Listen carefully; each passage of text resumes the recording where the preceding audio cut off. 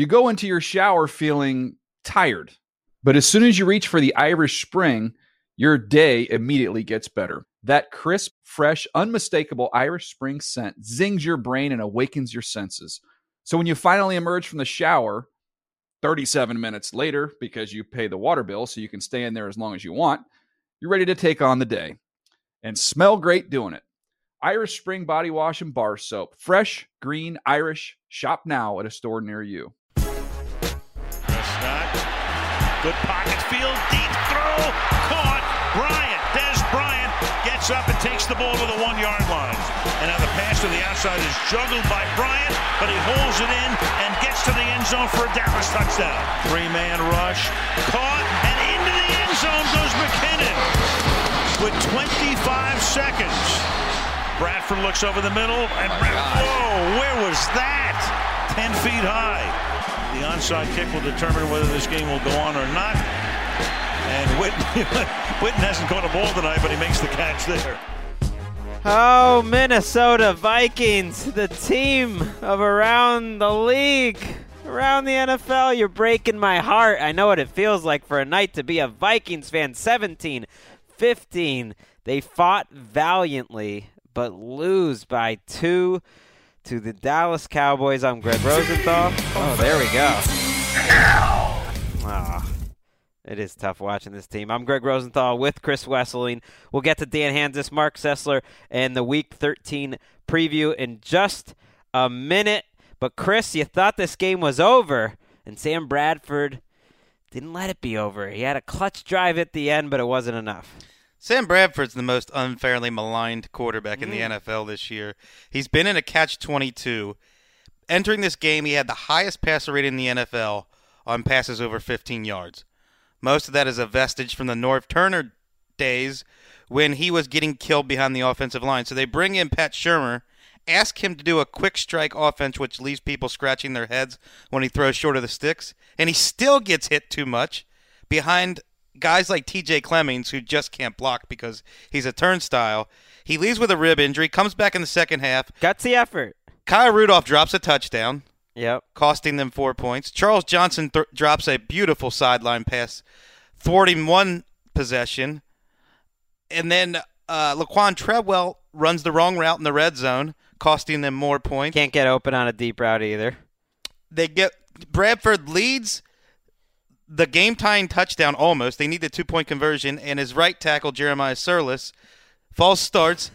False starts because the Cowboys fans are so loud in Minnesota Stadium. Good job by the Cowboys fans. A 50-50 attempt at a 2-yard play becomes a 7-yard play, and they never tie the game. I just think Bradford deserves better than to be picked on for the way he's played this season. He has not been the Vikings' problem. No, he's not, and Vikings fans deserve better, and NFL fans deserve better because it was a bad call, a bad no call on the final play of the game. Cedric Thornton raked Bradford's helmet. It was as clear as can be. I think his other arm, his left arm, also hit the side of Bradford's helmet. That's debatable. Tony Correnti, the official, told Bradford the arm did not touch your helmet. They missed the call. They missed the call. And that's not to say that they would have scored the 2-point conversion on the next play. Or to say they would have won in overtime. But it's just this team, if they didn't have bad luck, they'd have no luck at all. And some of it's self-inflicted. It's offensive lines. It's not making the plays in the key spots. But some of it's just bad luck. They force a couple turnovers. The defense plays great, but then they lose the game really on special teams. Jeff Locke was terrible punting all night, and it set up Dallas for 3 points. And then Adam Thielen had the fumble on the punt return. At the very point of the game, I was excited. The Vikings getting the ball back with the lead, 10 minutes to go, and it looked like maybe they're actually going to do this, and they basically hand Dallas 7 points. That was the game-changing play. Yep. That was the play of the game. The Cowboys were losing. It looked like they couldn't do anything on offense. Guys like Danielle Hunter and Brian Robinson, Everson Griffin had a great game. Anthony Barr, Eric Kendricks, controlling. You're talking about a Cowboys team where all of their MVP candidates, the offensive line lost the battle. Yep. To the Vikings' star-studded front seven. Zeke had his worst game of the year, I thought. The fumble, the holding penalty, which ruined a Jason Witten first down. Yeah. He wasn't making people miss. And then he had a 30-yard run in the fourth quarter that kind of saved his game. Dak lost a fumble that the Vikings turned into the go-ahead score. Right. They couldn't put the game away late when you just assume the Cowboys are going to pick up a first down to win the game like they've done all year, and they didn't do it. And you got to give a ton of credit, and I know we're kind of being homers here for the team of ATL, but you got to give credit to the Vikings defense for one of the best performances by any defense in any game all year. You give the Cowboys 13 drives, and they only get 264 yards. This has been the best offense in the league. They really only scored 10 points on their own. 7 they got handed to them by the special teams. 3 really were set up by the bad punt. And Dak Prescott, credit to him, makes a great scramble, makes a great downfield throw to Des Bryant, and has shown a great knack of making the key plays when he needs to. Defensive coordinator George Edwards was making his play-calling debut for the Vikings with Mike Zimmer out with eye surgery, and that was an unqualified success for Edwards. He was dialing up all the right numbers. That's what I mean. I mean, bad luck. I mean, you got no Zimmer.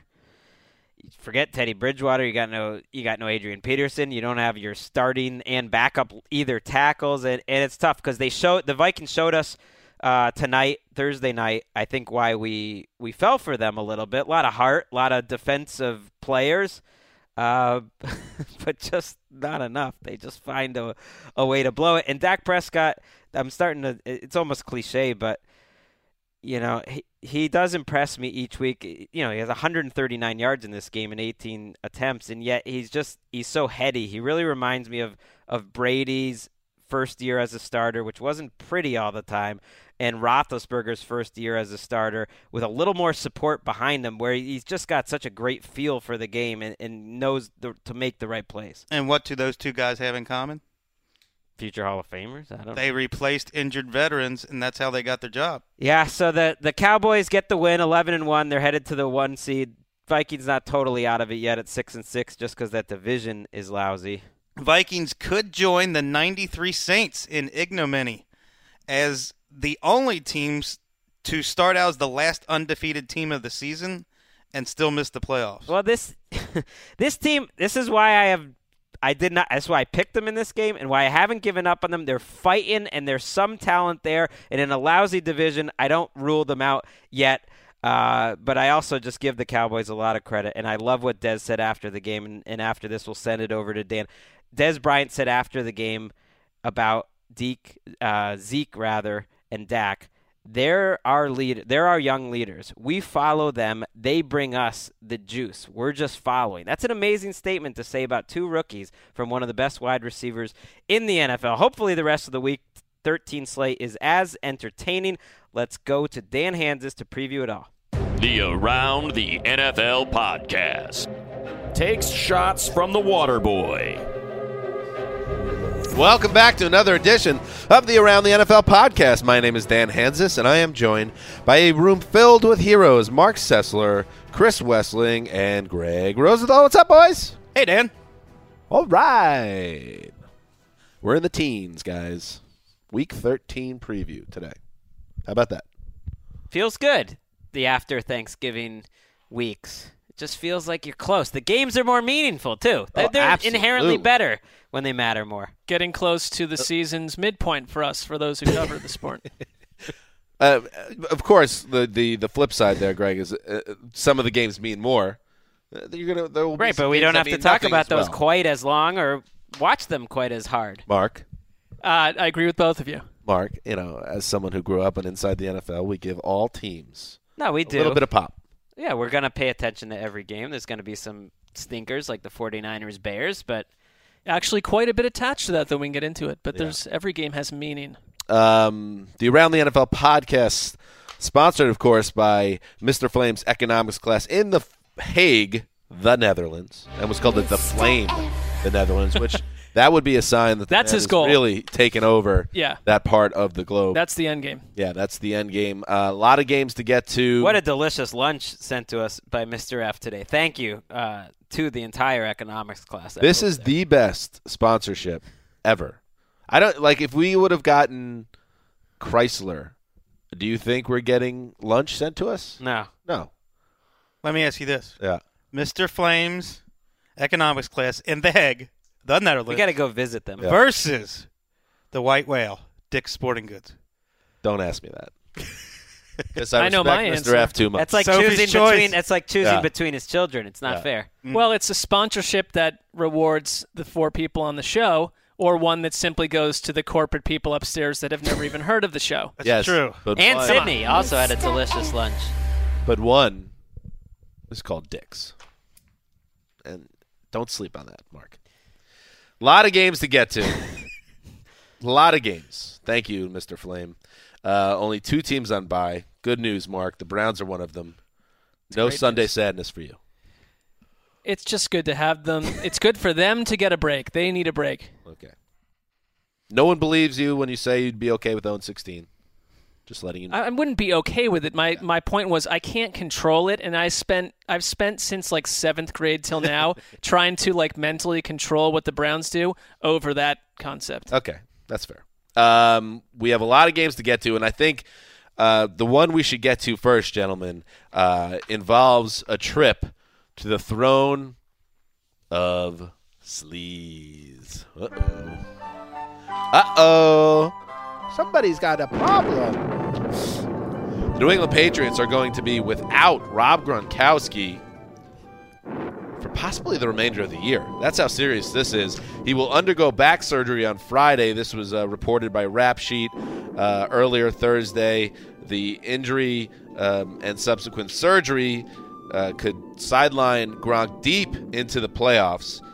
We could be looking at a situation here, although it's still hard to tell. It's a herniated disc situation, which is obviously no bueno.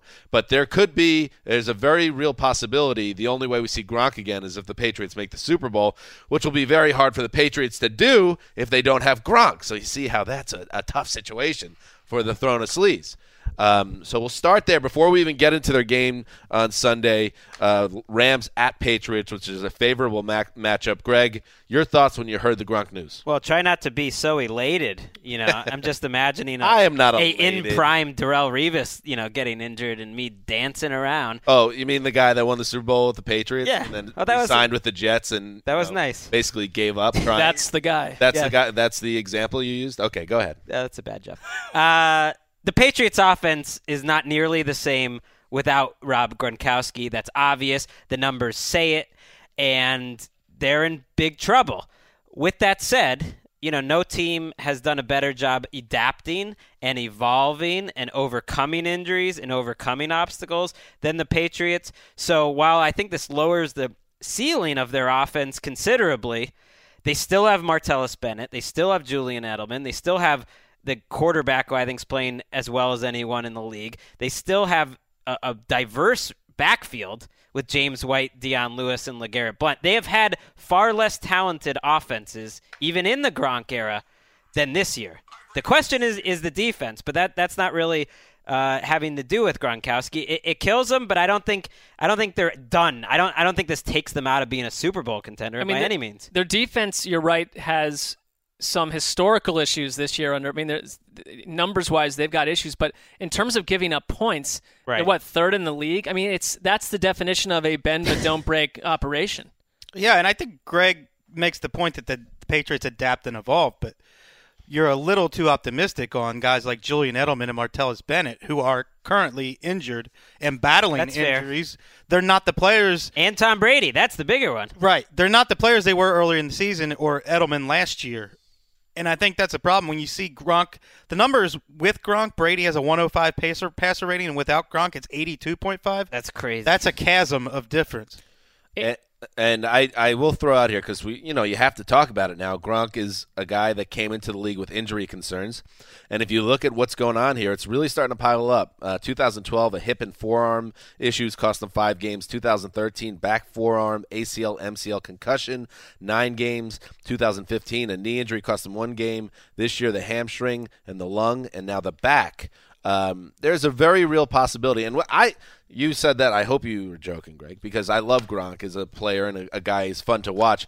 But you really start to wonder how much more abuse his body can take as he's, still a young guy, but he's edging toward 30.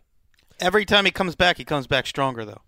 Yeah, but Until he doesn't. It's a back injury, a third back surgery, and all of those missed games don't even mention the off-season surgeries that he's had. I think this has been a concern and almost an expectation when you think about Gronkowski's career that he's not going to be out there when he's 33, 34. I think you've said this. I think he's the most valuable non-quarterback offensive player in the league. So Jenga piece. It really hurts them. Does it mean that they have no chance to beat a Raiders team or a Steelers team in the playoffs? No, I mean I think they still have a chance. Well, yeah, I mean it's going to be a lot harder. What is in their favor is that the AFC, the Raiders are an exciting team. They are not a completely dominant team on both sides of the ball by any stretch. So and if you're a team like the Steelers, for instance, all of a sudden you're thinking to yourself, wow, if we can just get straightened out, get to the playoffs, anything's possible. Right, and the Steelers have been, if nothing else, a week-to-week proposition. I mean, it's the Patriots, you get the Rams this week, the lowest scoring offense in the league. You're probably not going to run into too many problems outside of Aaron Donald smushing Tom Brady into the dirt. Bring it back, Smush. I like that. Well, Sure. It's a lot like last year, where they kind of coasted into the playoffs, even though they weren't playing well. You have a bye week. You don't have as hard of an opponent in the divisional round as you do in the championship round, and the Patriots were fine until that championship round. Well, this AFC, I already thought it was wide open, and this just accentuates that. To me, the Patriots, no matter what shape they're in, they're not going to be that much better or better really than, let's say, four or five teams are going to have a chance to win. But I do think the Patriots have a great chance to win the 1 seed. They're playing the Rams this week. The Patriots have beat the last two Jeff Fisher teams that they've faced 104-7.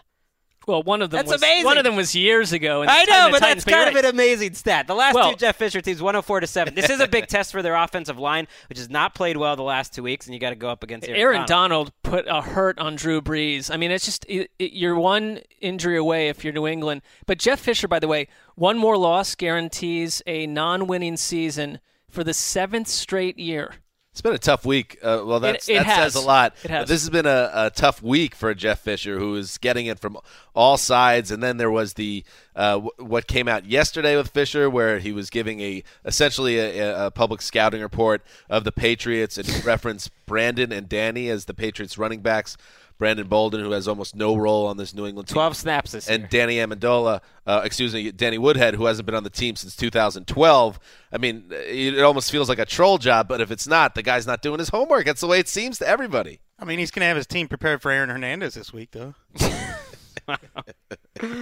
Anything else about this game? Belichick showered Johnny Hecker with praise this week. Also, Jared Goff. Jared Hecker is an incredible punter. He said that he was a absolute weapon in the game, so maybe the special teams is where the Rams can think upset here, but the Patriots are in very good position to move to 10-2, even with this terrible Fantasy hipsters this week.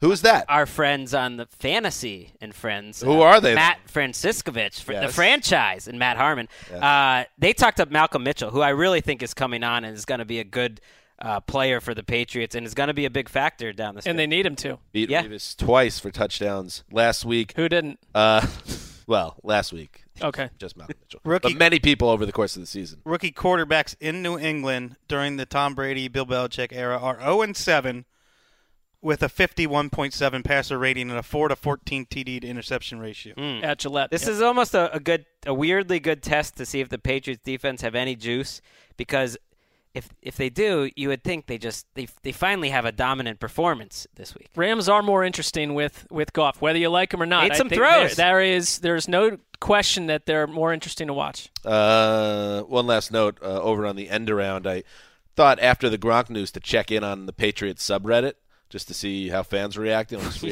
I'll sample a few of these replies. What, Greg? But this makes my point about you enjoying the injury. You checking check in. out Big news in the NFL. Want to see how one of the biggest, most passionate fan bases react. Something you would do with no other team. I want to die. One reply. Get ready for the bleeping here, Sydney. Madden curse. Madden curse. Wait, go back up to this one. Really cracks me up. Oh, Every time I hear A.J. Derby's name called in a Denver game, I shake my head. He was doing pretty damn well for us in the preseason. Could have used him now. I like that guy. The funny thing is that's the regret. I've been feeling that too. I was thinking, man, I wish they had A.J. Derby. Everybody's in on the Aaron Hernandez train. At least Jeff Fisher can start planning for Aaron Hernandez to play this weekend with Woodhead. Oh, now I hate that joke. And then finally, what the I'm panicking. Well, it's a tough situation. Had no idea that Boston fans were toxic / reactionary. Somebody replied. Someone replied to that one, and I thought it was Sessler. The person replied, "I'm not. Nothing really matters. We're all going to die. We watch the sport of football to distract ourselves from our inevitable death. This means nothing to me." Well, wait, maybe Wes posted his joke and I posted that. Maybe we've just been, dug in. Maybe. Masquerading as Southies. That's like favorite Patriots fan I've heard from in a while. That guy. Let's move on and talk about the Kansas City Chiefs and the Atlanta Falcons. This is a good matchup, gentlemen, between two teams that seem to be heading toward the playoffs. And the Chiefs are really interesting to me, Mark Sessler, because I thought they were ready to go into a tailspin, and then they steal that game in Denver, and you never know how a game like that can catapult a team from confidence and, from all sorts of ways. It really is a lift. How do you see the Chiefs coming into this game after that dramatic victory? You're right. I think that there's a lot to that. I mean, to have lost that would have been absolutely draining. To come out of that and say, look at us in the regular season, we really know how to string wins together. The team that is more interesting to me, though, consistently is the Falcons. And this is another case where the Falcons, number one scoring offense in the NFL, and the Chiefs since week six, the number one scoring defense. We run into this week to week, and I cannot think of a time when the high-powered offense doesn't seem to win out in these matchups in today's NFL, and I think that will hold true again. I mean, for me, it's the Falcons, and Wes, you caught on to this early in week 1, 2, and 3, that they have so many different options and weapons. When it's not Julio Jones, that it's someone else. And I think that's pertinent this week because you got Marcus Peters, who has held DeAndre Hopkins, Brandon Marshall, Antonio Brown, Amari Cooper, T.Y. Hilton, Kelvin Benjamin to one total touchdown all year. He's one of the best cornerbacks in the league. But if you find a way, if he's even on Julio Jones the whole time, if you find a way to remove him to some degree, I think Julio had, 39 yards last week or something, usually comes back big from those matchups. There are too many other people on this offense to attack you with. Taylor Gabriel, Mohamed Sanu, he had 8 catches last week. The best complementary backfield in the league. And then you look across at the Chiefs, and without Jeremy Maclin and Jamal Charles, they have a horizontal offense. But they go across the field, not down the field. Right, which accentuates Alex Smith's problems. Jeremy Maclin did return to practice this week. So did Dee Ford. I would say those are 2 of the 5 most valuable players on the Chiefs. So they deserve some credit for getting wins without those 2. If they're both back this week, that gives them, a much better chance. But I don't see them as some shutdown defense. I mean, they got some great players, Justin Houston, Marcus Peters, Dee Ford, but I don't see them as a shutdown defense. They're good defense. Simeon just threw for 350 You're making a face yards. at me. Justin Houston was a shutdown player. They have got some shutdown players. They're a good defense, but to Mark's point, the better offense wins here. I don't think this is a great defense. It's a good defense. We don't get to pay close attention during the Sunday night games a lot because we're doing the podcast. I went back and watched Justin Houston's first half. It was crazy. I don't know if I've ever seen a one player impact a quarter like Justin Houston did in the second quarter. Play after play after play, just blowing it up. For a guy that's been out for so long. Phenomenal. I think they are the best pass rushing duo now, along with Miller and whoever you want to put him with in Denver. To me, Ford was a top 6 or 7 pass rusher this year, and now with him in Houston, that's crazy. I still think they're going to get blasted by the Falcons. There's a crazy stat from our NFL research packet that Matt Ryan has one more career game than Alex Smith, and yet he has 10,000 more passing yards. What? Just a smidge under 10,000 more passing yards. That's outrageous. And I mean, it's not shocking when you Part look of at who it's Alex early Smith Alex is. Smith career. 100%, but still, it's an alarming figure. Well, because of games like last week where it's not Matt Ryan's fault. He played well. It's amazing how little he did relatively to put up 38 points on the number 1, in quotes, yardage defensive league. He didn't have to do that much. The thing I love, though, is they don't blink when it's 4th down. they just go for it. I mean, they're always like ultra aggressive. Does anybody think the Chiefs could pull off the win on the road here? I mean, it's possible. But They're a quality team. No, I think the Falcons will win. They have been a turnover machine too. I mean, they've been taking the ball away from other teams. If they can somehow get into a situation where they get turnovers in key spots deep in the opposite opponent's territory, they got a chance. Let's move on, gentlemen. Here is a good game. I'm excited about this one. The Detroit Lions are 7-4. They've played 11 games this year. They've been trailing in the fourth quarter of every single one of those games, and yet, as we head into December, or we're now in December, they're in first place in the NFC North, one of the surprises of the season. Now they travel to New Orleans, Greg's former stomping grounds, as he's wont to tell us over and over and over again. A 5-6 Saints team that just obliterated the soul of Jeff Fisher, putting up 49 points. This is going to be a game, Chris Wessling, where we see a lot of points, right? I think it will, and you have two teams that are kind of mirror images of each other. A lot of the same strengths and weaknesses, but when you break it down, the Saints have a better quarterback, a better wide receiver core, a better running game, and I think even a better defense. I think the Saints do everything better than the Lions. Saints are up to 22nd in the Football Outsiders metrics on defense, which is a huge improvement, especially considering they were close to last about 6 or 7 weeks ago. But, for the last 5 or 6 weeks, this has been an above-average defense, and it coincided with the return of Connor Orr's boy, Sheldon Rankins. Their first-round pick has played very well for them. How's that? Well, he wrote a nice feature. I didn't know what was linking those two. You're the only person in America that didn't know that. Everyone knows about the Connor Orr Sheldon Rankins connection. They love each other. Yeah. The whole podcast is shut down. I think this to me is two teams that 6 or 7 weeks ago I completely dismissed these two teams. Because they both play in a dome, but beyond that, I didn't like the way the Saints were put together for the 18th year in a row. But their offense is absolutely fascinating, and I don't understand. They put up 42 points in 39 minutes against the Rams last week, and it's not the only. That's not an aberration. It's happened week after week. I don't know how Detroit, who likes to get in these last second. We know all about the last second scenarios, the 1-minute drill with Matthew Stafford, and credit to them for that. But how do you hang with the Saints offense? Unless you can keep Drew Brees off the field, they don't have a ground game. They're a fast-moving offense. Last week, when the Saints were preparing for the Rams, I remember saying on this show, Saints are going to score at least 28 points here, and the Rams just don't have the firepower to get there, and that's how it played out. I still feel the same way here because, Greg, the Lions have not been as good on offense in recent weeks here, and I think the Saints are going to drop another 30-plus points, and I just don't think the Detroit Lions can keep up in this building. They scored 1 touchdown on offense against the Jaguars 2 weeks ago. That's at home. They scored 1 touchdown on offense at home against the Vikings. They have not been as good, whereas and their defense, which has looked better on paper, has played the Texans, the Vikings, a couple times with the Vikings, the Jaguars lately. So they haven't played a good offense lately, and that's why I'm feeling so good about this. Wait a second. Oh, no! That's why I got a little feeling in my soul. I'm going to lock it up. You're going to lock it up? Wish that was on video. You locked it up? Locked it up in a big spot. It's a special moment.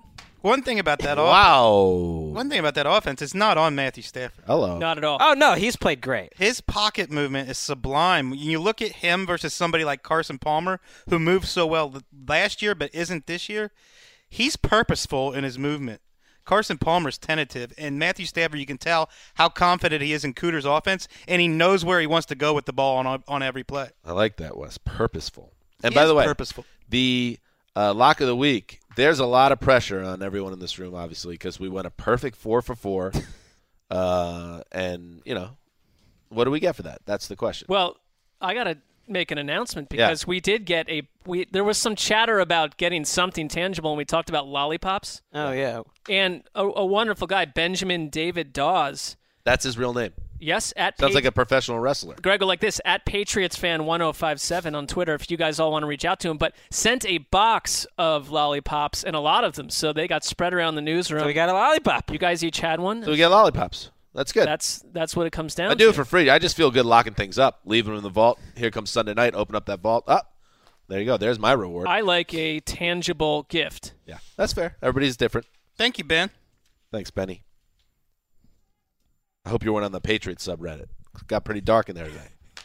Let's move on. The Denver Broncos are 7-4, coming off that very, very tough home loss on Sunday night to the Chiefs. Now they travel. Here's a gift from the football gods. You get to play the Jacksonville Jaguars. However, a couple things here. And I want to hear your guys' thoughts on this down in the scientist lab.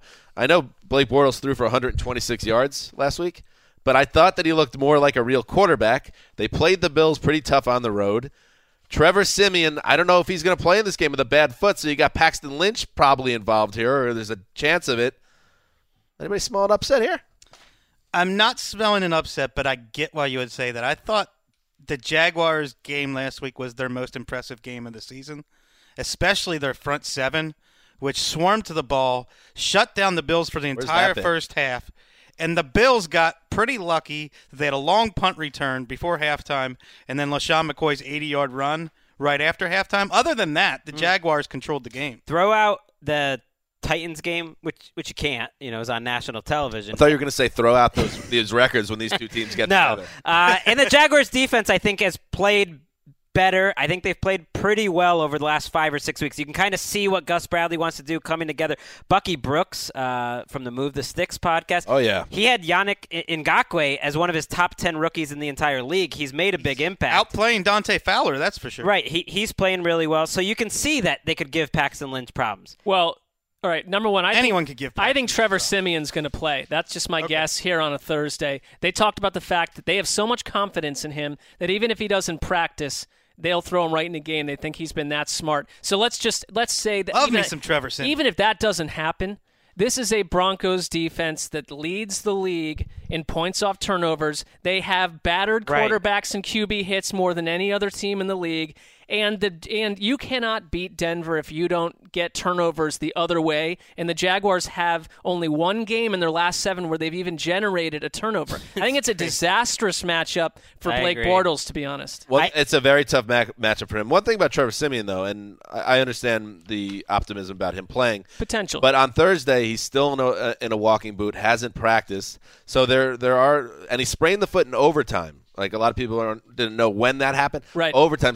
And we didn't see him much in overtime. So we don't really know how bad this is. I think the Packers had kind of their last stand type of, they had to have a great performance. Let's see that out of this Broncos defense, especially if Paxton Lynch starts this game, which, is going to hurt them.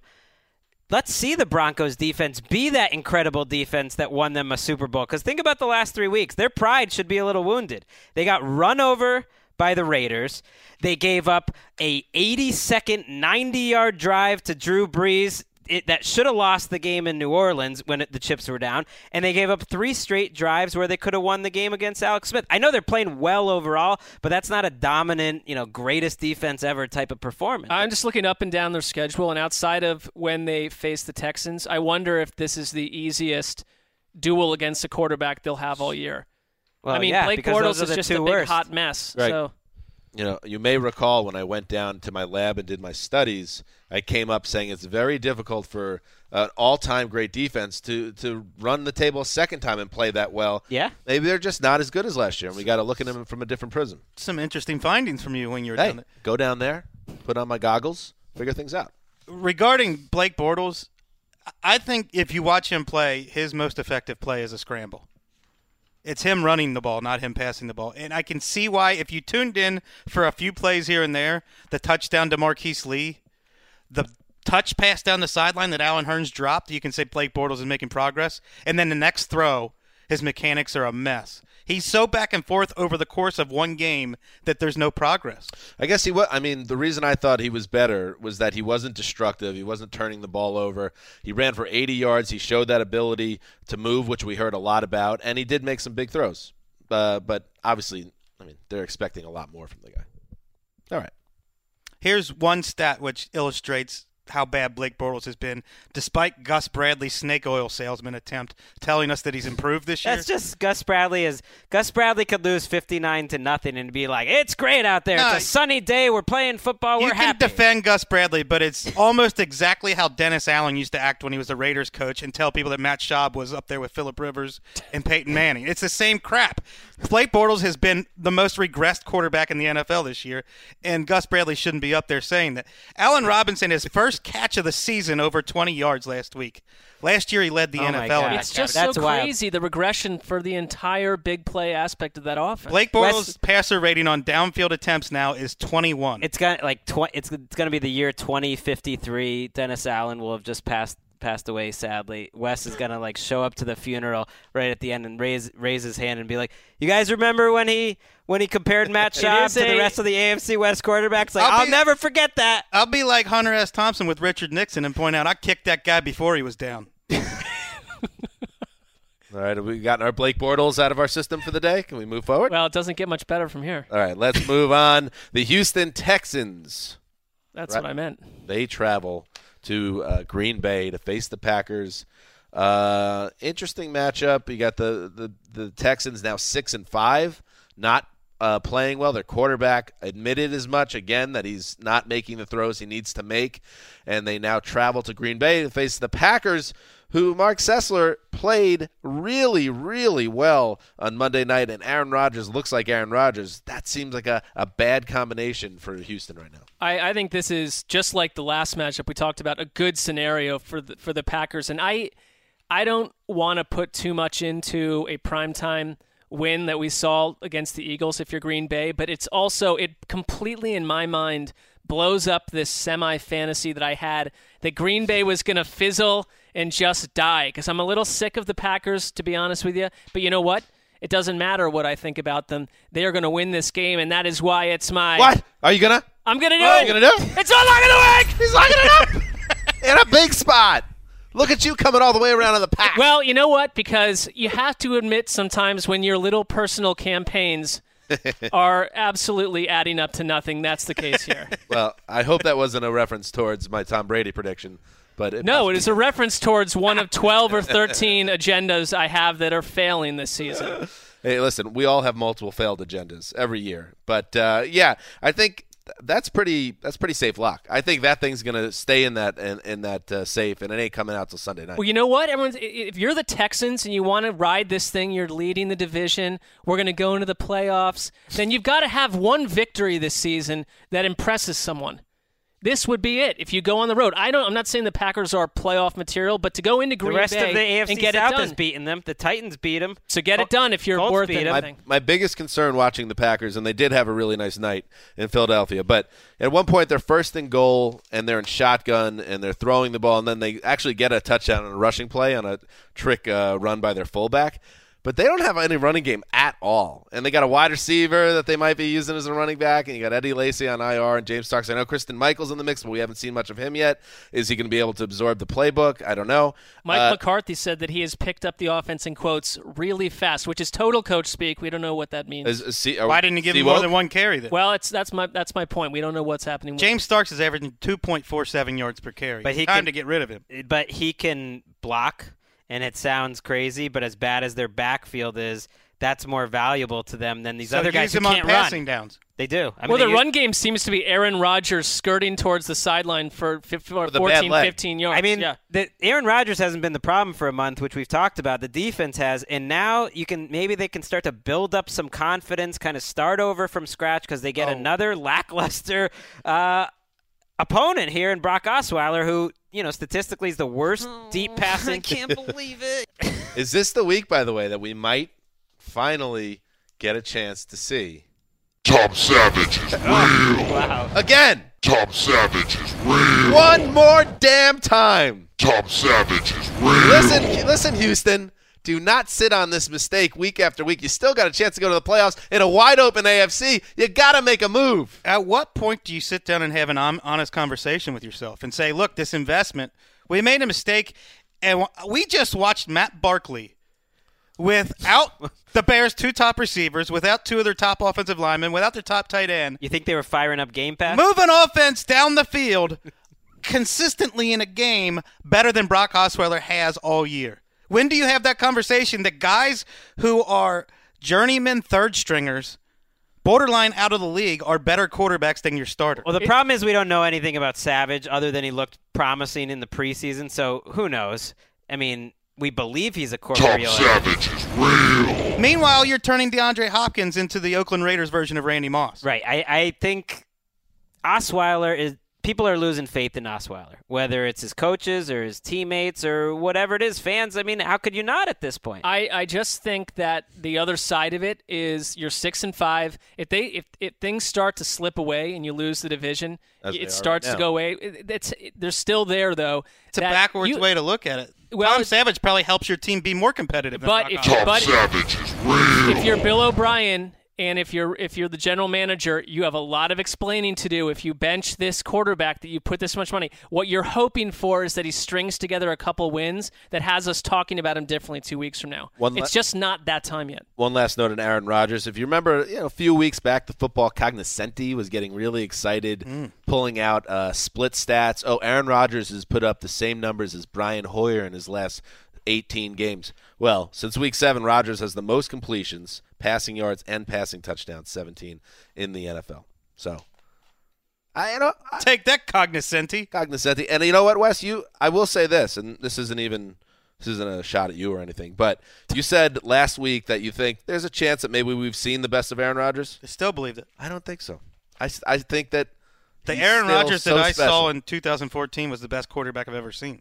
I don't expect even that version of 2014 Aaron Rodgers would be impressed by the second touchdown pass he threw to Devontae If he could Adams. play like he played last week every week, then you're cooking. I'm with concerned gas. they're going to be in the NFC title game.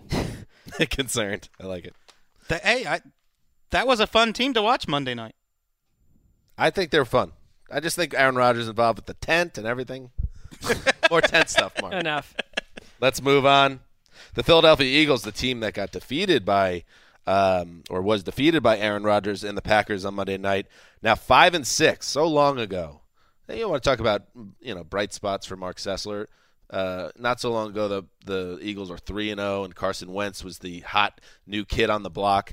Now the Eagles are 5-6, and Carson Wentz is quietly playing terrible for about a month straight.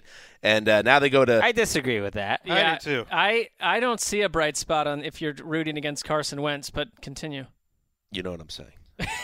Deep in your heart. I know what's going on in your head, Mark. I know what's going on.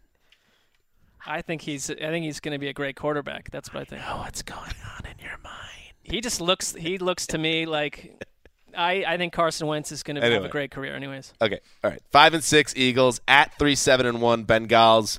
I don't know. Somebody make this game exciting. Chris Wessling. All right, let's flip forward. Let's fast forward a little bit. Okay. This game's not going to really have any impact on the playoff picture.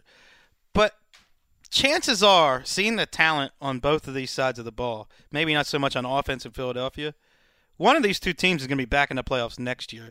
Which team has the easier fix for 2017, do you think?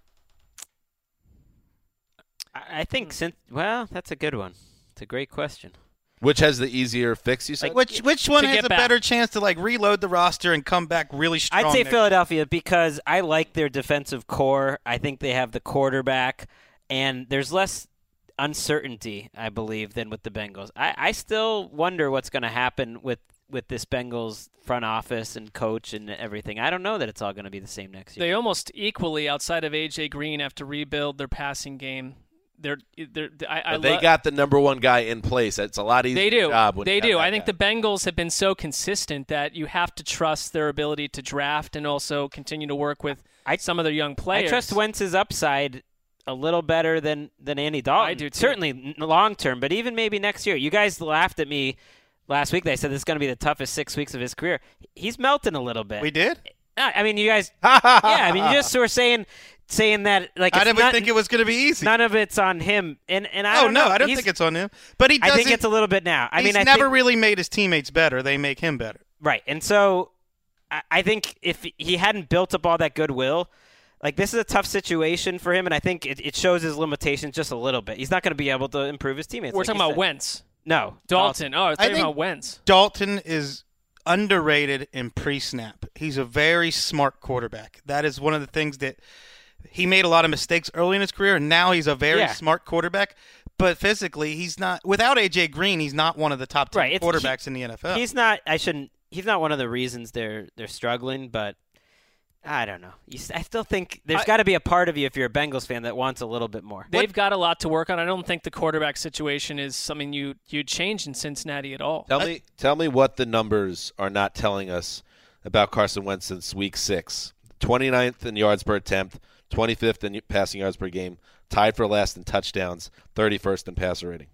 I think what it's not telling you, he has the worst wide receiver core in the league, not just from a talent perspective, but from a make mistakes perspective, and an offensive line that lost its right tackle, one of the guards, right, and has been mixing in guys left. I think when you watch it, you can really put so much on his teammates and the conservative way they coach, and that he still shows you things that are impressive. They've had banged up backfield as well, and outside of Treggs, they haven't had a downfield element at all. He doesn't count. No, but I'm just saying that was the only thing they even tried. That they had. It's part of the scheme. It's not that he can't throw the ball deep. We know he can. Let's move on. The Miami Dolphins. Oh, the surging Dolphins, who have won 6 games in a row. They have not won 7 in a row since 1985.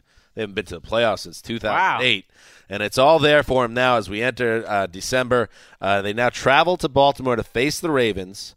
The Ravens have won 4 of 5 after a 4-game losing streak. They are coming off that win against Cincinnati where Justin Tucker just went off and basically won the game by himself with his right leg. The Dolphins hung on to beat the 49ers in a game that Ryan Tannehill looked very good again. Greg Rosenthal, your thoughts on this game?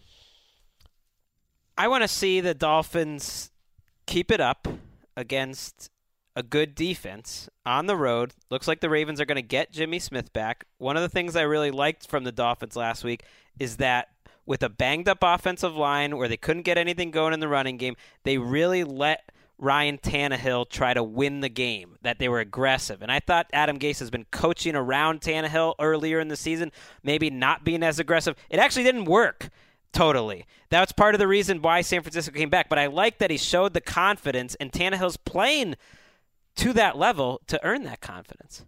I really fell for the Dolphins last week. I know it was only the 49ers.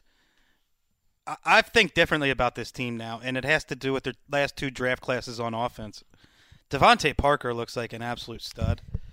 The 2 catches that he had one toenail out of bounds on a touchdown catch and another deep sideline catch. The leaping ability and mid-air dexterity he showed was phenomenal. He's been great for a month. He's been making the leap, later than we expected. But his thing is injury, and he hurts his back in that game. He might not play this week, and that's kind of been the problem with Devontae Parker. That's fair. I don't hate this matchup for Miami at all because I know you're on the road, but I look at Baltimore, and if you can score 3 touchdowns, you probably take out the Ravens almost any week. I mean, they're just not they don't have the ability to produce points in bunches. We saw last week, that game last week was a great example that their most valuable player is Tucker.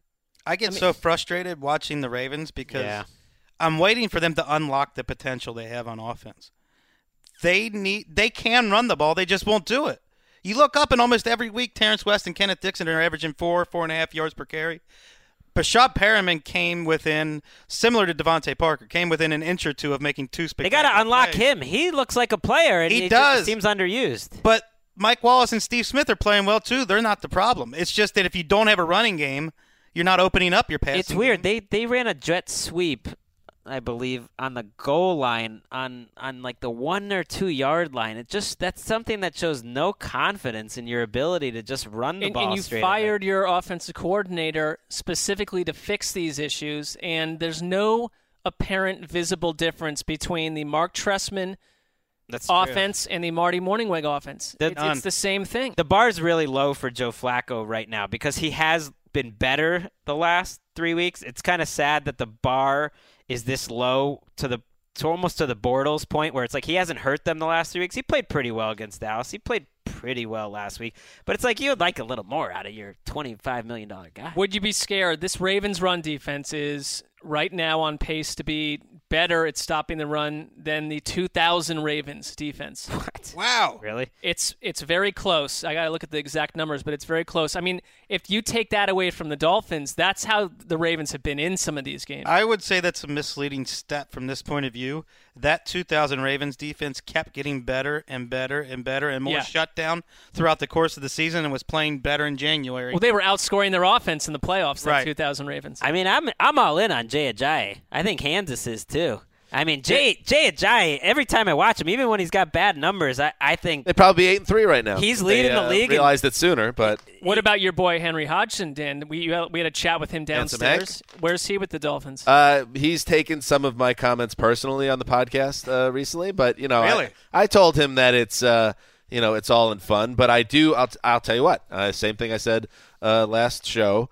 The Dolphins in December, they're bumps. Historically, no. Yes. It doesn't matter. It's a different year. These things don't carry over.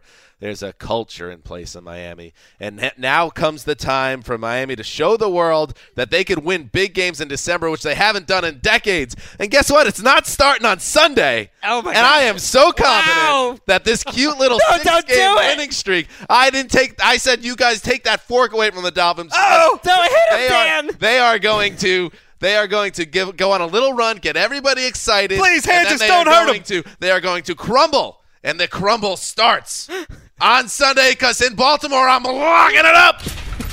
Lock it up, baby.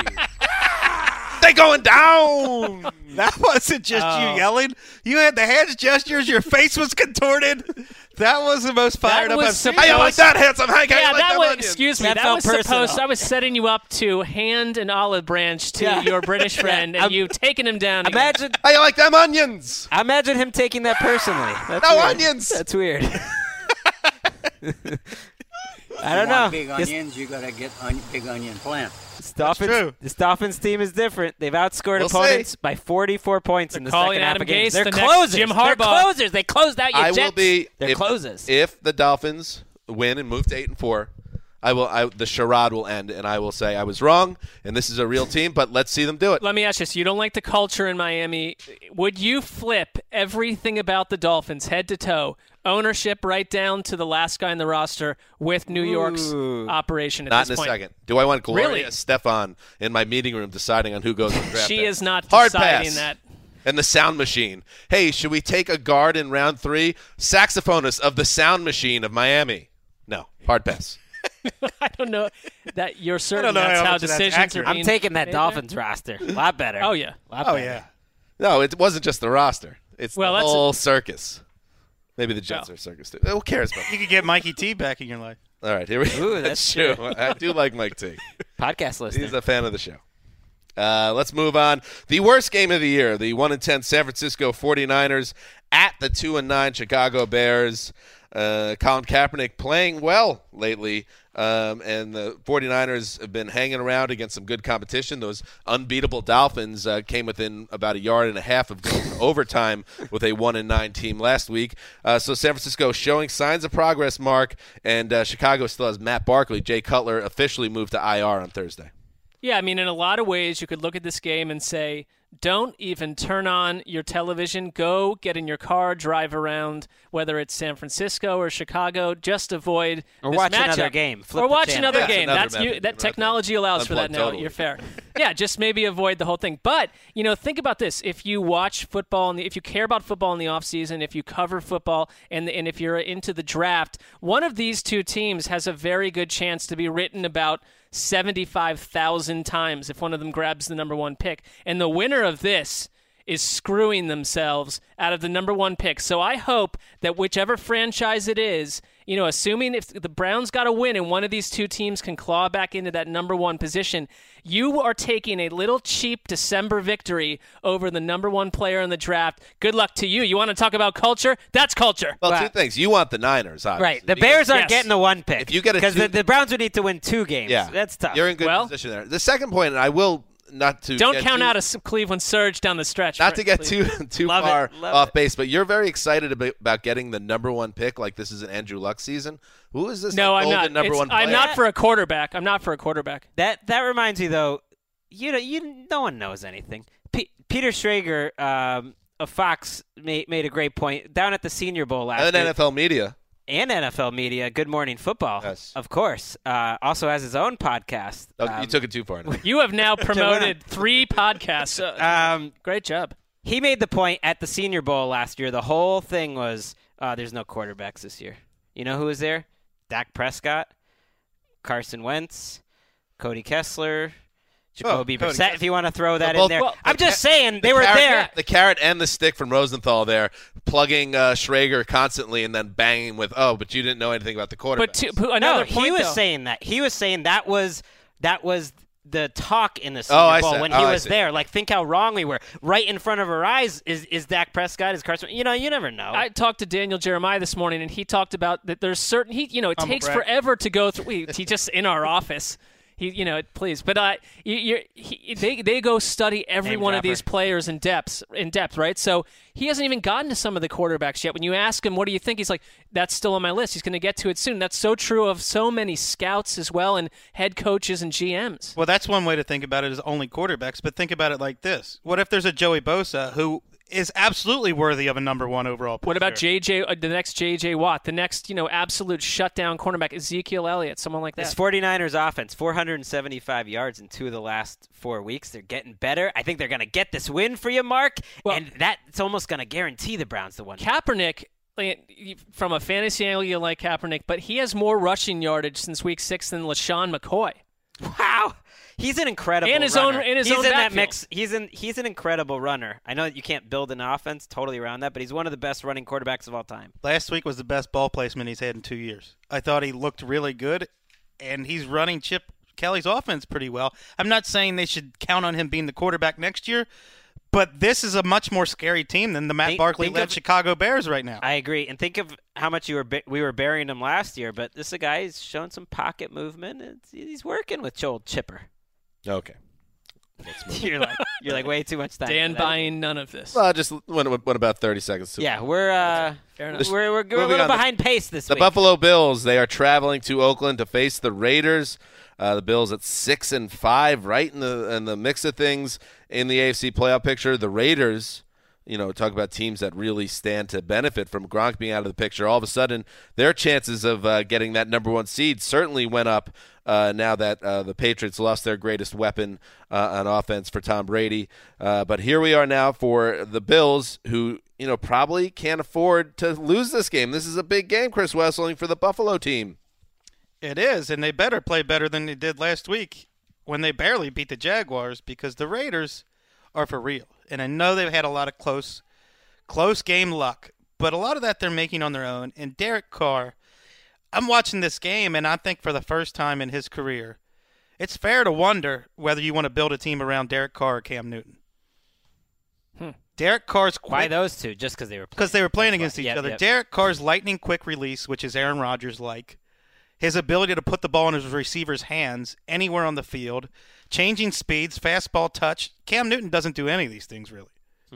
I think it's fair to say I'd rather build around Derek Carr. He's, to me, emerged as easily a top 7 or 8 quarterback. Their offense is producing in similar ways as New Orleans, Atlanta, and Dallas right now. Their defense has some, and the Bills' some wild defense, stuff going which on. Started out well, has not been a great defense. I think it can step up in a given week, but this is a huge test when you have to play the Raiders, who just have playmakers coming out of anywhere. And the Raiders' defense is improving. Last week they allowed 32 points. That's what the box score will show. They held Carolina to their fewest first half yards in 2 years. Hey Raiders, let's win a game by 2 scores. This is a game I think you could. Tyrod Taylor played well last week, but he's stuff right there. He holds the ball. Not good enough to be 9-2. You must obliterate your opposition. Well, they had to come back against the Texans team. They have to come back against the Panthers team. That's all great. I mean, it's fun, but they're 10th in scoring differential. They don't really have the profile of a great team. So I think you got a guy, Tyrod Taylor, just holds the ball forever. You got Khalil Mack. You got Bruce Irvin. Swipe the ball out, score some points. I would say that the Raiders, though, this is a season of transition where, you're learning to win. It's not as easy to do. It's a lot of the same players from last season. And learning to blow people out the same way that some of not saying blow people out, but how about not have to come back versus every sub 500 team? That's fair. The Raiders, by the way, have not been in the playoffs since the 2002 season. Checking back in on the end around here. Here's some of the artists that were in the top 15 of Billboard the last time the Raiders were in the playoffs. Wes, let me know which one of these bands you've heard of or acts. Nickelback. Yep. Ashante, Oh, yeah. Nelly, Yes. Kelly Rowland. Yes. She used to be in Destiny's Child. You're flying. Wow, bonus points. Band called Calling. Don't know any. No one's heard of No that. one's heard of it. No. Vanessa Carlton, Yes. Lincoln Park, Unfortunately, yes. Fat Joe, I vaguely recall Fat Joe. Wasn't he like friends with Big Pun, Yeah, he was buddies with Black Rob. Big Pun? I just made that up. Big Punisher, yeah. I know Big Big boys. Pun. Yeah.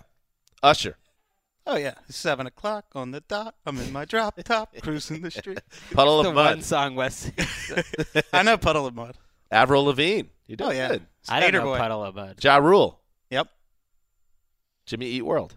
Yes. Look at you. I mean- knew everyone. Well, but this is- called well, it- this is 15 Culturally, years it's ago. not that long ago, though. It's not like what was hot when the Jets won a Super Bowl. Let's go down that road. That's I would have a 50 better. years ago. I would have a much better chance That's of the telling more- you yeah, the top hits from '67. That's more in Wes's wheelhouse. Buffalo right there. Springfield. Come on, let's get it. But those artists are mostly done and gone, almost all of them. It's been a long time. Well, that's about what the rock and last. roll- When was the last time the Bills won a playoff game or made the playoffs? 2000 season. Right. Can so I- even 2002 is the last time Cleveland went to even the playoffs. longer? If they can win, it's with their running game. Best running game in the league. There's a chance they could control the game with their running game. Dan, can I borrow one of your catchphrases? Sure. Come back to us, NFL coaches. Come back to us with these challenges. Rex Ryan's done with his challenges before the end of the second quarter. Oh, yeah. Jim Caldwell and Doug Peterson ought to be fired on the spot for challenging a 2-yard Yeah, that was completion weird. and leaving himself with nothing for the rest of the game. These Strange. guys are so obsessed with controlling every play in a game, you got to let go. Let go. Allow the game to happen. Save your challenges for when they might help you. Greg. Thank you. That was good, Wes. I totally agree with you on that. Khalil Mack, 9 sacks this season, tied for 6th in the NFL, earning that spot Oh Sunday yeah, Night Football. He's promo earned it. He's earned with it. Michelle Tafoya. Quiet month or two, but that play last week is one that people remember. If he can have a strong finish, he's going to be in the mix for Defensive Player of the Year. I don't know how that Khalil happens Mack? on this defense. Does anybody know if anybody I'm not saying he deserves it right now, but if he can have a strong finish and make some plays like that, I love Khalil Mack. Look at his career and how often he picks on terrible offensive linemen to get his sacks. Speaking of offensive linemen, Raiders offensive line, we talked about it on this podcast a few times, but one of the underrated units in the league. Let's maybe get the more best attention. maybe the best are right there in pass protection. They haven't really run the ball in a couple weeks. I mean, at all. Anybody want to hang some money in and pick the Bills? No. No. Nope. Okay. Moving on, the New York Giants are 8-3. They are on a streak themselves, having won, I believe, 6 in a row. It's either 5 or 6 in a row for the Giants. Anybody want to jump in? I think it's 5. Help out the old I think host? it's A lot in a 5. row. All right. Too many. Pretty sure it's 5, but I'm not sure. Okay. Thank you. I will get on that. What? They travel to – how many have the Giants won in a row? Let's go right here. This is how many in All a right, row is this they've all won. on the It is show? 6 Yes. in a row. 6 in a 6 row. wins consecutively. Well, that was a little test of a little support system. No supports. No net there. I was Googling Did I get you it. an answer? You got it. All right. No, it was more Greg. He's being a little salty about it. I was trying. That's why. It just But it you're wasn't also quick. you're throwing shots and you're saying, will this be in the show and all that. 6 in a row. Well, now it's Well, you got were talking about now wasting- it has to stay in the You were show. talking about wasting 30 seconds a little while ago. Here we go. Waste this. Dan raises his fist to Greg's face. The 8-3 Giants, the winners of 6 in a row, travel to Heinz Field to face the 6-5 Pittsburgh Steelers. Oh, it's a tough game for Kate Mara, Mark Sessler. Her daddy's family owns the Giants. Mommy's family owns What a the Steelers. tough world. Well, Yeah. I think it's an embarrassment of riches. Well, yeah. But this is an interesting game, Greg Rosenthal, between a Giants team that we still don't know if they're for real at 8-3 and a Steelers team that has to be looking at themselves in the mirror and saying, we need to make a run because we got a chance and we can get into the playoffs. And they've started their run by really changing their profile on offense. And maybe it's because they played the Browns and they played Scott Tolzien, but they went ball control the last. Scout Tolzien. Forgot about that. That was good. Sydney earning that new money. Money! They really have centered their offense more than ever around Le'Veon Bell, and that is a smart move because Le'Veon Bell might be better than ever. Le'Veon Bell might be my favorite player in the NFL at this point. Whoa, look at you. Tom Brady's like, Fun to watch, that hesitation hop. He's crazy because, you see all these guys who have, run with the ball or do it, and they're all on some level similar to each other. There's no one like Le'Veon Bell. Like he dances out there. It's almost like he's taunting people. Like he crosses them over. I mean, he makes people look bad, and he's so good as a receiver, and it's just been all Bell lately. And I don't know. I love this guy, man. He makes me want to use a word I've never used before. Sinewy. Ooh, I like that. How do you say that? Sinewy? Sound he's like the Matrix. He looks like he's going through the Matrix with people going by him. There are so many running backs that have to learn to show patience, and he's got incredible patience. I don't think I've ever seen a running back with his level of patience. You talk about that Browns game, and it was like they also. Do you remember when I said they ran basically a preseason like offense? It was like they had an 8-play playbook. 6 of them involved Le'Veon Bell. He puts on a show. I mean, who knows? I don't know what's in his head, but he looks like a guy who kind of likes putting on a show. Like he's just inside his body. To quote NFL Network's Greg Rosenthal, he's wildly patient. He is wildly patient. Wes, this is your chance now to bury the Giants. Stage is yours. We that predictable? I found another reason. Okay, go ahead. First of all, winter is coming, and Sunday is the first snow of the year. This is new? Yeah. Sunday's the first snow of the year. To the extent that... No. In a big spot? In a big spot! An 8-3 team on a 6-game winning streak? I'm gonna look it up! Jesus Christ. Okay.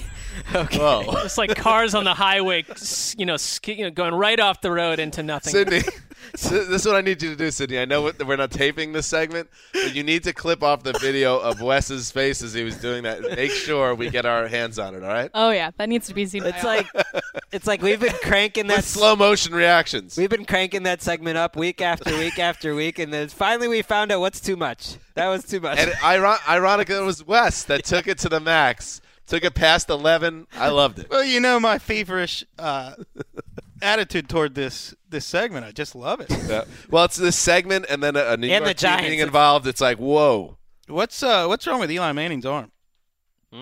It's weak. Interesting. Remember a few Haven't years heard ago when anything he about had that. tired arm? Why is he missing so many throws and underthrowing receivers? Could it be the same thing creeping up again? Looks pretty weak to me. I mean, he's not having a good year. Has that popped up anywhere? He's having Any a 30 reports on his arm or anything? I haven't heard anything. No. I just noticed that he's underthrowing. The ball dies in midair many times. He's 35 years old. He plays in some bad weather situations. Maybe he just doesn't have the same juice. If you read a lot of history books detailing a certain season in the life of an NFL team, quarterbacks deal with in-season arm injuries or tiredness or fatigue way more often than we think. Yeah. Not advertised. I mean, Right. he's a guy, if you watch every snap all year, that's so much worse to me than his numbers. I mean, I know you guys think I bury Eli, but I just think that's true. I don't think he's playing that well. He played better last year. Oh, yeah, by far. Right. Well, this is the problem. When he's actually not playing well, it's okay to talk like this, but you say that when he's playing well as well. Well, you know, Odell Beckham's going to carry him for a while. Well, we'll use that same argument when Brady goes in the tank without Gronk. Any concern, Greg, that your boy JPP might cause some problems for the Steelers? He's had what? How many sacks over the last 2 weeks? Playing 5.5. Oh, yeah, I'm conceding that. That sandwich. When I saw him pick up that ball and race toward the end zone, I was like, that guy's running away with my sandwich. Does anything that happened against the Browns count in this contest? He's been pretty dominant the last month. Yeah. He will be the highest paid seven-figured man. Well, 7 figures for a seven-fingered man. Whoa! That's pretty cool, actually. Synchronicity. You just fell right into that. That was beautiful. Sometimes it just happens. Anything else about this game? Yeah, it's locked up. You know what, Wes? I think the Steelers will win, too. I think it's a good lock. Well, I don't want to ruin your positive feeling towards our winning streak on lock, so I'm trying to play halfway seriously. Yeah, thank you, Wes. Appreciate that. So you're Going trying along to get the just for spirit of it. I like it. It's the holiday season, Wes. Christmas miracle. Let's move on. The Washington Redskins with Kirk Cousins. You know, JPP is going to get paid, but that ain't going to be nothing compared to the money Kirk Cousins is going to get if he keeps on playing like this. The Redskins 6-4-1, and all of a sudden have one of the best offenses in the entire NFL. Travel to Arizona to face the Cardinals, who once upon a time, not so long ago, this time last year, were the team that everyone envied when talking about offense. Mark Sessler. Do we have any reason to expect that the Redskins won't keep rolling and that or won't keep rolling? They lost their last game, but they will take care of business against a flawed Arizona team.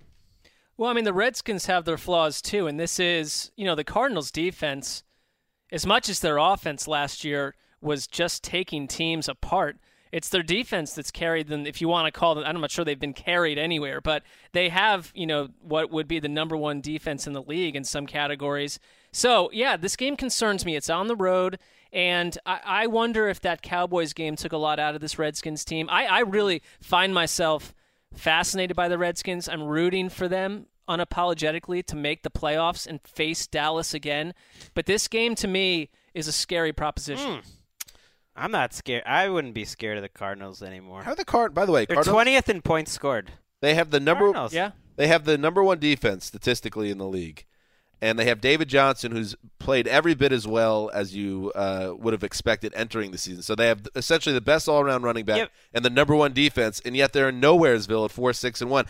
How much does that say about the rest of the team? But it's a fraudulent number one defense. In no way are they the best defense in the league. That's why they went to Atlanta and gave up 38 points last week. They're 11th in giving up points allowed. Yards it's a weird measure because ultimately yards they're kind of important, but they're not that important.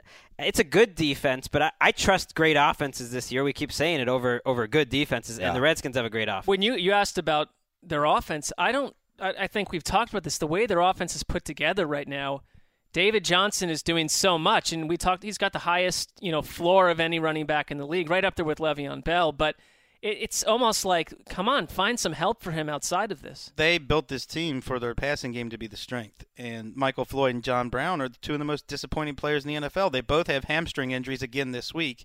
Patrick Peterson has a knee injury, hasn't practiced yet. This isn't a very good team. Who's the best team the Cardinals have beat this year? Tampa Bay Buccaneers in week 2 by far. Their other three wins. Should have beat the Patriots. The other three wins are the 49ers twice and the Jets. Right. Last week, I think they got a pretty good game out of Carson Palmer, and yet it didn't matter because of what you said. They're a sloppy team. If it wasn't Bruce Arians, people would be saying, it's a sloppy, kind of not poorly coached team. It's a lot of they are poorly coached. It's a lot of unforced errors. Well, I don't want to say that because I think he's a good coach. That doesn't mean that they're. The coaching staff is overseeing a team making killer mistakes every week. It's a lot of penalties. And a good coaching staff having a bad year. Right. It's a lot of drops. It's a lot of penalties. It's a lot of lining up wrong. It's a lot of not picking up blitzes. It's now Bruce Arians calling out players. There's all kinds of finger pointing going on now. And this is something, Mark, you touched on, and now there's been 2 health situations. How much has that played into what's going on with Bruce Arians, and the coaching staff, that the coach is not physically well? We'll see. Well, and the elephant in the room in terms of like the NFL rumor mill and all this, why is no one talking about this yet? Is Carson Palmer going to retire? That's a big question. Guaranteed a lot of money. Why would anybody say that? I think I hear a lot of people talking about that, and there's no reason to believe it. Such a big question that we don't even have the time to answer it. Let's move on to the Rosie Bowl. The Tampa Bay Buccaneers 6-5 at the 5-6 San Diego Superchargers. The Chargers need the win, Greg, to keep their season alive. You've predicted they finish 10-6 and go all the way to the playoffs. Well, they're going to have to do it at the expense of your boy, Jameis Winston. I think they will. I think their defense is rounding into form. They're healthier at linebacker with Perriman back, and Joey Bosa has been incredible, and Melvin Ingram. And I don't count the Bucs out of any game at this point after the performances they had the last 2 weeks. I'm looking forward to watching this one. You guys can have your fancy 425. Is this a 425 game too? It is. You can have your Giants and Steelers, but the whole country is going to be watching. I'm going to be locked in to 2 quarterbacks who aren't afraid to throw the ball into tight windows, who aren't afraid to be fired up on the field and fire up their teammates. It's going to be fun. I'm with you. This game is interesting. I watched the Chargers-Texans game and thought Casey Hayward for San Diego, he's been playing great. I mean, the defense of San Diego has been an issue for so long, and now it's the opposite. They have got a lot of young players that make them quite interesting. Joey Bosa was the best player on the field last week. Yeah, he's dominant. Not by a little bit. He's already a guy that you watch him on every snap, like he's J.J. Watt.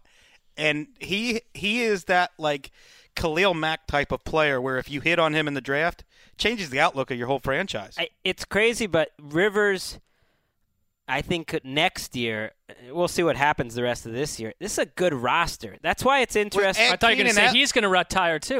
Keenan Allen to Hunter Henry and Tyrell Williams. And Jason Verrett, their best cornerback, and They should be a powerhouse next year. I think they have a really interesting roster. So that's why it's risky for them to change coaches if that's something they want to do. I mean, that's getting way ahead of things. But I think he can kind of have the storyline in the season I was hoping Tony Romo would have this year. Kind of the old underrated quarterback, the old gun, like going for that title for the first time. By the way, if we think that this Chargers team, and we are getting ahead of ourselves, but Way if they are a team that could be a powerhouse next year, they're probably going to be right in our backyard. Probably going to end up in L.A. from everything we're starting to hear, which will be interesting. And what a perfect San Diego way if that were to happen and they become a great team. Well, when they I hope the not. biggest loser in that arrangement, besides the city of San Diego, is the Rams, because the Rams are right now a very hard watch, and the Chargers are absolutely fun to watch. One note on the Bucs. Doug Martin was much more elusive last week. Muscle hamster. Didn't have the best game statistically, but looked like 2015 Doug Martin. Yeah, he's breaking tackle. I think you come back from a long-term injury. I think he's been better each and every week, and Winston's been steadier each and every week. And Noah Spence, if you had to do rankings for Defensive Rookie of the Year, he would have a chance to be number 2 right now. He's coming on the last few weeks. He's a good pass rusher. Throw in Mike Evans, and it looks like they might get Charles Sims back next week too. Whoever wins this game is going to be feeling very good about themselves. Frisky. Heading into the Frisky Bowl. Frisky Bowl, last weeks of the season. Moving on, the Carolina Panthers at 4-7. Back in August, we would have thought this was going to be one of the games of the year, Sunday Night Football, but instead it's just a game because the Panthers are out of contention and they're traveling to Seattle to face a 7-3-1 Seahawks. Timing, Wes, doesn't look good here for the Panthers at all because Seattle's coming off a really ugly loss to Tampa, and you think they're going to bounce back here, right? I do think so, and the Seahawks.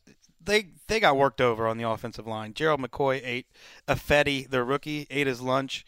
Clown suit type of performance. And yet, if not for 3 turnovers in the red zone, the Seahawks could have tied this game late in the game.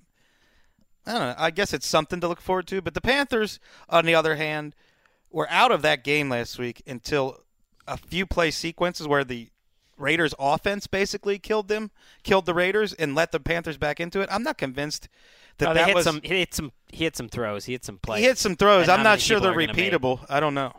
You think Cam Newton's playing a lot better this season than I do. I think he's been a pretty subpar passer.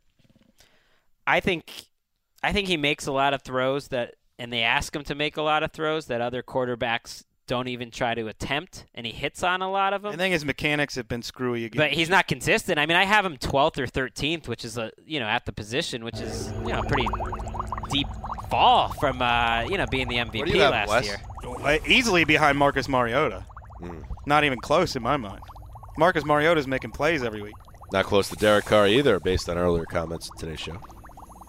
I think it's a conversation worth having whether you'd rather have Derek Carr or Cam Newton to build around.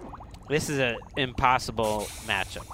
Cam Chancellor's having a great year. Michael Bennett's going to be back. Earl Thomas is back. Like, this Seahawks defense coming off a loss at home, forget it. Michael Bennett is although almost a Jenga piece on that. No one can run on the Panthers. They're a tough team to run on. The Raiders couldn't run on them. They're a tough team to run on even without Luke Kuechly. And, and the Seahawks running game, I don't know what we have yet with Thomas Rawls. Well, I think it was okay, but I don't know. Thomas Rawls found out last week what Kristen Michael already found out, that you're running into 3 guys every time you take a handoff.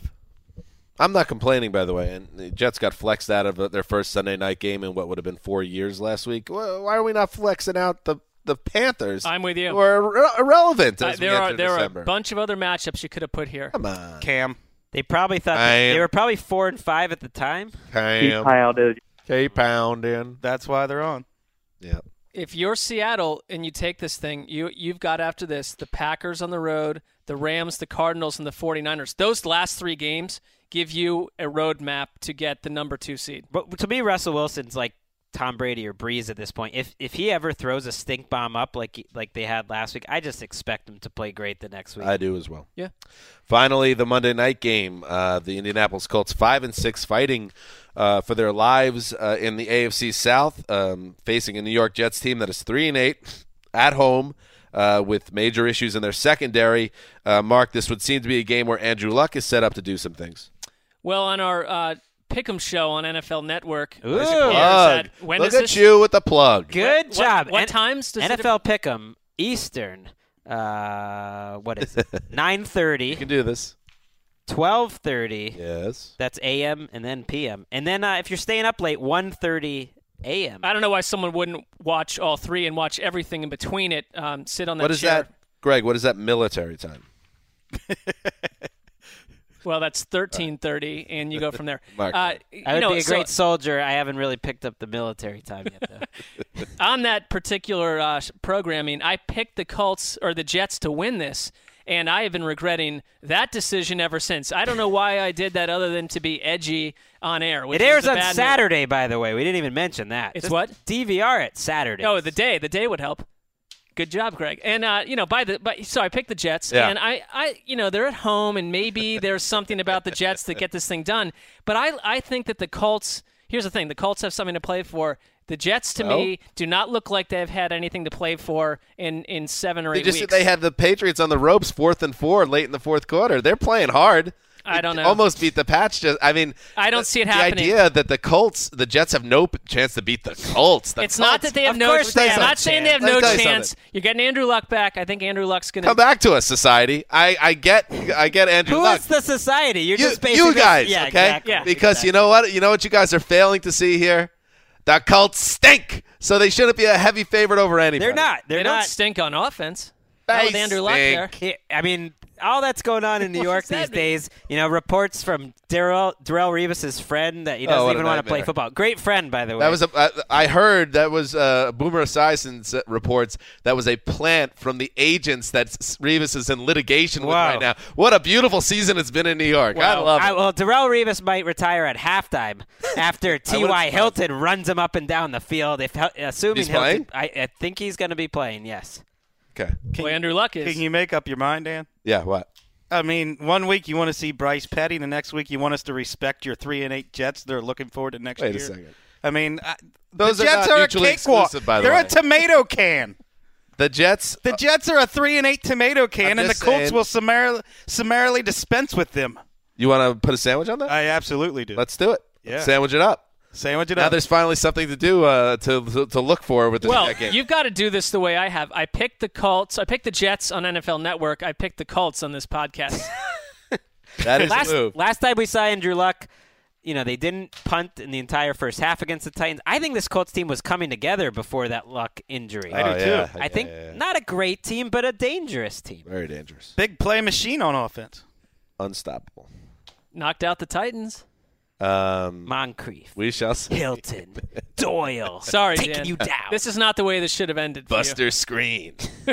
Buster Screen. Please, another holding penalty downfield.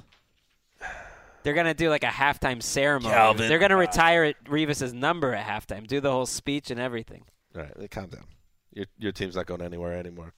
You're done too. You're just as done. You just don't know it yet. Wow, that's even more painful. Well, I'm not even going to go there. This ended in a dark place. All right. We will be back on Sunday, recapping all these games, except for that Monday night game, which we'll recap on Tuesday. Don't you know how this works by now? I hope you do. But thank you for listening. Make sure you leave reviews on iTunes, leave star ratings. That affects things inside this building. Change is hard inside this building, but with your help, change is possible. Right. And change is a good thing. And set up that season pass for the Oh, yeah. the old NFL Network show. Ratings been pretty good the last few weeks. The listeners are coming. That's good. Everything's good. And La Sid, how you doing with that financial windfall? Great. Yeah? I'm great. Life is good. She's like in a I money feel the coma. Yeah. Money coma. I like it. Never even heard of a money coma. Mark, is there still a little bit of a different air around new money now that she is Oh, yeah. the Well, what I've listeners noticed have is a little bit of, floated distant her? coldness, some iciness, a little bit aloof over, the regular people that are just sort of 9-to-5ers Yeah. punching a pay, just punching the card, trying to make do, pay their bills. She said, I don't need to do that. People will pay my bills for me. This morning I saw her outside on the campus. I said, "Hey, where's that Great Dane you've been parading around?" And she went, "It bawed me." And Sid should just let it go. Yeah, it's concerning. Sorry, Sid, it is. It's really sliding down the common man rankings. It's a bit of a weird move. Have people in your room, the editing room, go get you your lunch. Like that's your thing, to go get my lunch. Pulled that I'm on out a whole of new the level now. got that out of the Henry Hodgson playbook. All right, let's get out of here. This is Dan Hanzus signing off for the Quiet Storm, Mark Sessler, and the mailman, Chris Wessling, and the boss, Emeritus, Greg Rosenthal, and, of course, new money, Sidney Carlson behind the glass. Till Sunday.